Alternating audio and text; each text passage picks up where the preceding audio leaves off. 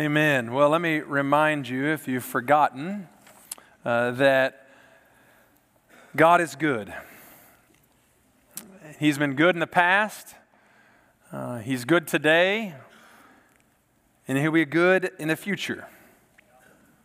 And most of us in the room here and online, most of us believe that. At least we believe that intellectually. We believe it by faith. That the challenge is most of the people in our community don't believe it. They don't believe that God has been good, that He is good, and that He will be good. They don't live their lives that way.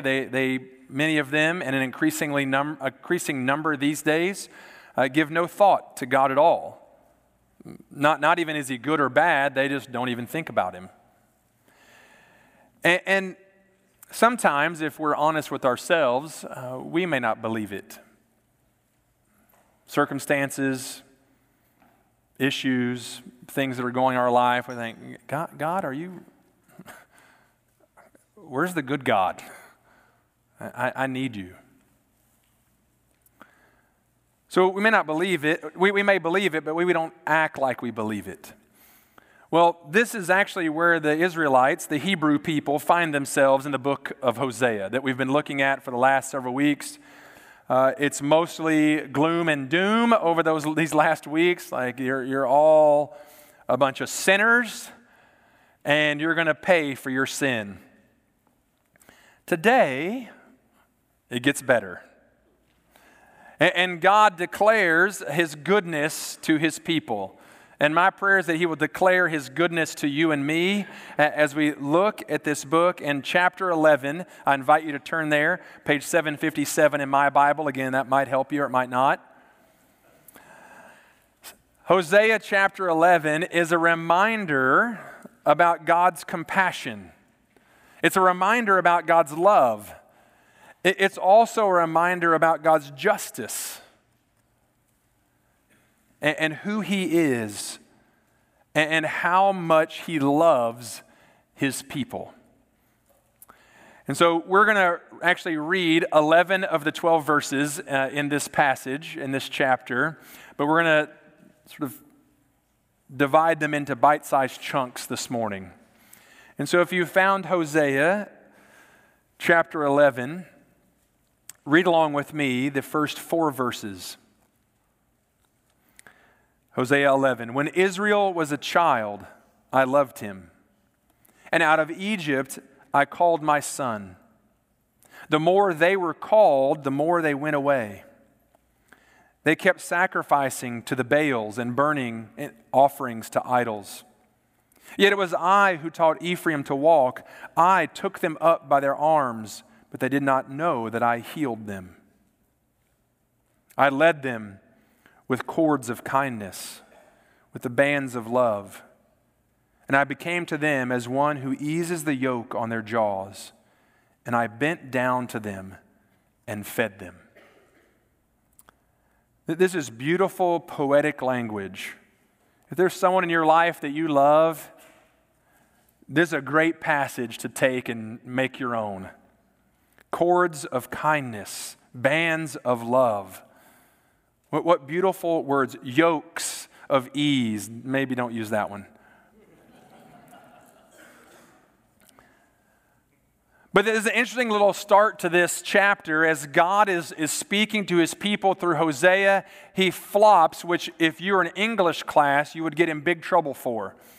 He starts in singular, talking about Israel, Jacob, and then he switches to plural, they and them. He goes from he and him to they and them. Be careful. As he speaks about His people. But God is reminiscing. God is taking this moment and He's reminiscing about His love for the Hebrews. He's reminiscing and asking them to reminisce with Him about how much He loves them and has cared for them throughout history. He brought them out of Egypt. We know Moses, let my people go. He followed them with a pillar and cloud. He parted the Red Sea. He gave them food every day. They didn't know what it was. Manna, that's the translation is, what is it? They had no idea what it was, but they got to eat it every day. He provided for them every day. They escaped slavery. He pointed them to the promised land. He brought them home. And he's reminiscing about how his love has taught them and shown them. And all they did every time, all they did to him is turn their backs on him and go to Baal, not just singular Baal, Baals, all the false gods they turned to. And the more God called them, the more God rescued them, the more God healed them, the more they ran away to false gods. He describes himself like a father, the greatest moment in every parent's life. And today we get to capture it 1,000 different ways on video. The greatest moment in a parent's life is when that, however old your child was when he or she walked, I'm going to use he a lot because I have 3 boys. So when they stood up and they wobbled, and then they leaned forward enough so that they had to take a step. Woo! Yes! Our kid is the best. He is awesome. And then they took maybe one more step and they plopped on their diaper. It's the greatest moment. You're sharing it with all your family and friends and you're so excited. That's what God says. That's who I was to you. I taught you to walk. I was there when you took your first steps. I was like a loving, caring father. But if that wasn't enough, I was the one who brought healing to you. And the imagery in that second section there is of an army that's wounded, of a group of people who have undergone horrendous struggle. And he lifts them up out of their heartache and pain. And he brings healing to him as a loving parent, as a loving father would do. He brings healing in the midst of their pain. And he did that time and time and time again for the nation of Israel. His cords of kindness were evident. The bands of love that wrapped his people up. And then he speaks about farming, which I know all of us are so well aware of. We understand that culture very well. Like a gracious and kind master who takes the yoke, that heavy piece of equipment, takes that yoke off of the animal to bring ease and relief to the animal after labor, after a hard day's work. Not just so that they are now eased, but so that then he himself can feed them, nourish them, bring strength back to them. That's how God describes himself to the people of Israel. A loving father, the great healer, the one who brings rest and nourishment. And so he's reminiscing for the nation of Israel of all these mighty things that he's done, all these wonderful things that he's done to care for, to show compassion and grace and love to his people. And so as we begin today, I want to remind you, I want you to be reminded not to miss out on God's love. Don't miss his goodness and his compassion in your life. Think about how God has been good to you. Even if you're in the middle of a dark place right now, even if you're in the midst of struggle, even if you can't really see the light at the end of the tunnel, don't miss God's goodness around you. Don't miss God's compassion for you. Don't miss his love that is always exhibited to you. Don't miss it. Because the people of Israel, they missed it.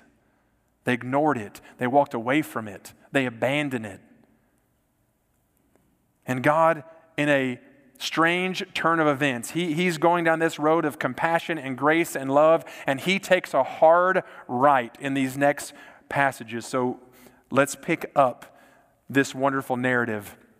After he's fed them, cared for them, taught them to walk, here's what he says. They shall not return to the land of Egypt, but Assyria shall be their king. Oh, by the way, you're just going to get taken by another country. Because they have refused to return to me. The sword shall rage against their cities, consume the bars of their gates, and devour them because of their own counsels. Now that sounds more like Hosea. My people are bent on turning away from me. And they call out to the Most High. He shall not raise them up at all. This is weird. Like God pours out his heart to his people, how much I love you, how much I've cared for you, how over the course of time I've done all these things for you. And then he just drops the hammer on them again for the 90th time in this book. Because even though God had treated them with compassion and love, they continually turned away. They looked to these false gods, to these foreign kings, and God was going to demonstrate to them the reality of their sin. Because rejecting God and rejecting his love has consequences. Rejecting the love of God has dire consequences. But don't ever forget that God will not desert his people. And as he writes this little section here, as he describes what's going to happen, and when we even think about people who love us, not just if we say, oh, yes, I know God loves me. We sang about it this morning, the very first song, along with the rest of them. We know that God loves us. But even if you think about the people in your life who love you, your friends and family, even when we reject them, and students, children, if we reject and disobey our parents, and we reject their love, if we reject the love of those who care for us and we abandon them, we rebel against that love, that doesn't prevent them from still loving us. Just because you reject love doesn't mean we stop loving. Just because we reject God doesn't mean he stops loving us. What we fail to forget sometimes is that when we reject others, when we reject the love of God, when we reject the standard of God, there are consequences to that. That's where we get mixed up, because we, in our mind, think there should be no consequences to anything we do. At least no bad consequences, no negative consequences. And we do everything we can to avoid negative consequences.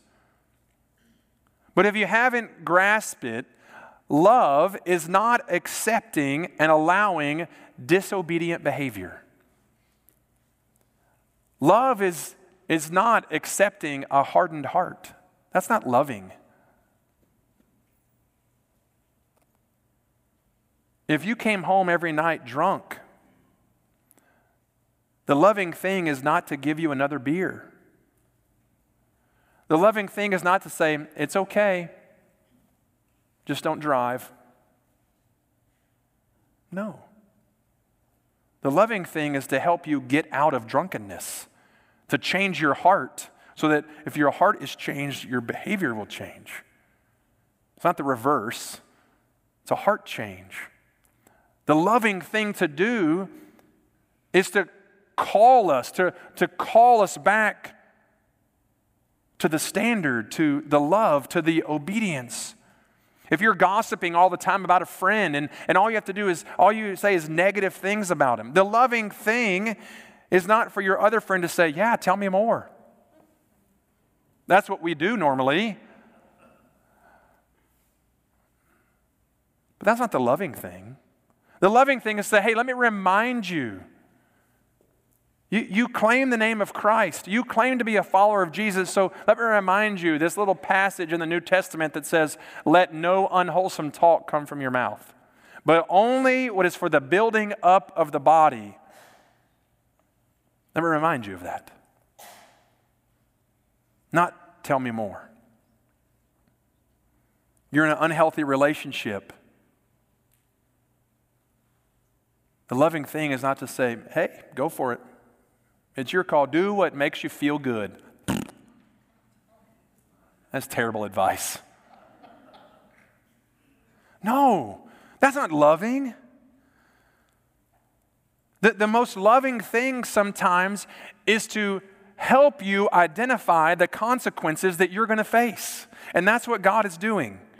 The most loving thing that He's doing for His people is to say, hey, I love you beyond measure. But I'm going to allow you to experience the consequence of your action. I'm not going to leave you. I'm not going to leave you. But I'm not going to enable you either. Love endures, but it doesn't endorse sin. And if you and I would think about that as we look at our own lives, as we look at our friends and family and say, God, what have you called us to be as the people of God? Not just the nation of Israel, but we as the church, the people of God, those that follow Christ. May we remember His love and run headlong into it and not reject His love or His standard. Because we know that no matter what, He won't leave us. And so God in this passage is all excited. He's like a proud father reminiscing about His people. And then He tells them very plainly that you're done for. This Assyrian king is going to take you away. And you're going to experience the consequences of your sin. But let me remind you again how much I love you. So let's look at how much God loves His people. Verse 8, how can I give you up, O Ephraim? How can I hand you over, O Israel? How can I make you like Admah? That's the Texan way to say that. How can I treat you like Zeboim? My heart recoils within me. My compassion grows warm and tender. I will not execute my burning anger. I will not again destroy Ephraim. For I am God and not a man, the Holy One in your midst, and I will not come in wrath. And before you get excited and say, oh, well, okay, I guess there are no consequences to sin because God's not going to get mad at them. No, that's not how we need to read this passage. These verses should not be understood as God's decision to now, oh, I've changed my mind, I'm not going to judge you. Nope, judgment is coming for the nation of Israel. Judgment is coming. That's evidently clear throughout the whole book. That judgment is coming for the nation of Israel. But these words that God shares are words to say, I am not going to abandon you. I'm not going to completely destroy you. The effects of His wrath would not be fully realized by the nation of Israel. These two cities that He mentions here, Admah and Zeboim, I know all of us are ancient geographers at heart, and we love the study of ancient cities, and we could just name them all. But these two cities, for those of you who don't know, are actually associated with the ancient cities of Sodom and Gomorrah. And if you know anything about the history of the Bible, you know that those two cities got wiped away because of their sin and their wickedness, destroyed. And Lot's wife turned to salt because she looked back. A complete destruction over these cities. And God says in this moment, I'm not going to treat you like I did then. I'm going to have compassion on you. The effects of my wrath are not going to end in complete destruction and judgment. No, my wrath is going to be tempered by my compassion. And I'm going to call you back. I'm going to bring you back from exile. I will not destroy you. Because my compassion is going to override my anger. He uses some great language here about how there's a burning fire and then his compassion grows warm and tender. He plays these two ideas of heat and fire against each other to describe how he is going to respond to his people. And this part where it says, my heart recoils within me. We think of a recoil as, it goes and comes back. Well, actually, it means to be overturned. Like his heart is going to be overturned. The anger and the justice that he wants to exercise on his people will actually be overturned to compassion and grace and mercy because of his love. And so though they will experience consequence to their sin, for their rebellion, his compassion for them will win out. Because he is a compassionate God. But he's also a righteous God. And those two things are not mutually exclusive. Consequence to your sin and God's compassion and love are not mutually exclusive. And so he reminds his people that his burning anger will be replaced by his compassion and love. A number of years ago, and I'm confident I've told this story, and as I share all my stories, they're accurate. Let me say it again. They are truthful. They may not be accurate. If you want the real story, the front row will help you after the service. But imagine you're a father or a mother, and you've taught your child to walk, the greatest day of your life. Your child walks, you've got it on video, you got a photo of it, you send it to all the grandparents, cousins, nephews, people you don't like, you put it on social media for the whole world to see how awesome your kid is. And from that day on, all your kid does is run away from you. Right? That's the story of our lives as parents. And usually they run away at the most dangerous and inopportune moments of life. A number of years ago, we lived in Orlando. We went to Disney World a lot. We had our family in. We were at Disney World Hollywood Studios. And I particularly share this today because he's not here. Our middle son, Evan, got lost at Disney World twice. But this time in particular, it was heart-pounding. We were at Hollywood Studios. We were shopping there in the kind of the main entrance, and Brandy went off to guest services. I don't know the details or remember them. She might. Ask her later. Okay, whatever happened. Somebody else went to guest services. That's what it was. Somebody else who looked like Brandy went to guest services. Truthful, not accurate. So the first service thinks Brandy went to guest services. So somebody that looked like Brandy was wearing a similar top or something, went to guest services. Evan, being the wonderful child he is, followed that person to guest services. We're shopping. I think he's with her, and we got 10 other family there. So, it's raise a village. It takes a village to raise a child. We turn around. Where's Evan? Oh, I thought you had him. Evan's gone. Gone. Okay, so we start asking around the shops. We walk along the main road there. I guess that's Hollywood Boulevard. We walk around the main road. We get some people. So much so that Disney shuts down the exit for us. Now that's, kind of a big deal. And we're searching what seems like 72 hours, probably 8 minutes. We can't find him. So finally, please help me, Brandy does go to guest services and looks around, and just off to the side of guest services is a little room where there's a TV. And if you've been to Disney, early 2000s through about 2010, they always had these little old, 13-inch TVs that showed the original cartoons. And so, lo and behold, what do you know? There's Evan. Watching cartoons, not lost at all. Wondering what all the fuss is about, as we lost 80 years off our life in that time. But that's how we all are sometimes. We think, oh, I'm not going the wrong way. I'm not lost. I'm just following who I think I should follow. And we miss out on God's call to us.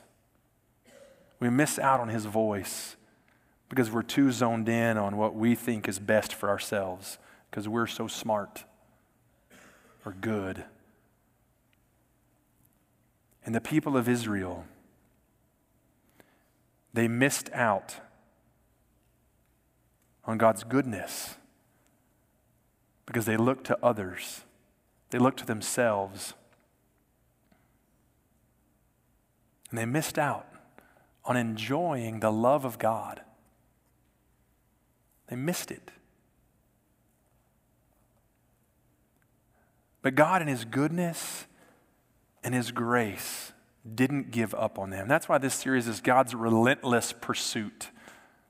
God's love is relentless, never ending, never stopping, always calling us. And so as the people had gone away, His compassion, because when we got Evan back, we wanted to bite his head off. At the same time, we wanted to give him the biggest hug ever, right? And what happened? Evan graduated from high school this year, so we know number one didn't happen. No, our compassion and our love for him overtook sort of the anger and the frustration of him wandering off. We were so excited to see him, so glad to see him, but we did say, Evan, from now on, don't walk away. From that point on, we made sure we knew where Evan was. We didn't worry about Tate or Reed, but we knew where Evan was at all times. Still to this day, that's 18 years old, we still. But that's God, right? He wants to embrace us with His love and compassion and grace, and let's see how He does that, how He's going to do that for the nation of Israel, how He does it for us all the time. Verse 10. They shall go after the Lord. He will roar like a lion when He roars. His children shall come trembling from the west. They shall come trembling like birds from Egypt and like doves from the land of Assyria. And I will return them to their homes, declares the Lord. God is going to call His people back. And He's going to do so with a loud roar like a lion. Not a lion who's hungry and ready to pounce and destroy. No, like a mighty lion who is king of all, who is the great creator, who is over all. And as He roars in triumph and victory, His people will come back in true fear and trembling. They will come back. They will come home. Because His goal is always to bring us home. And though He allows us to go through valleys, He allows us to go through darkness, oftentimes of our own frailty and failure, He's always calling us home. He's calling us to love Him back, just as He loves us.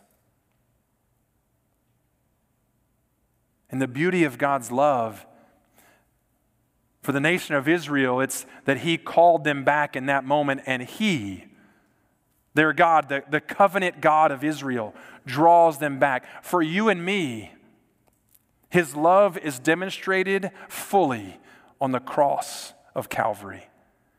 When Jesus Christ came to live perfectly, a life that we couldn't live, and to die on the cross to pay the penalty for our sin, to pay the penalty for our rejection and our rebellion, that's God calling us home. That's the mighty roar, the cross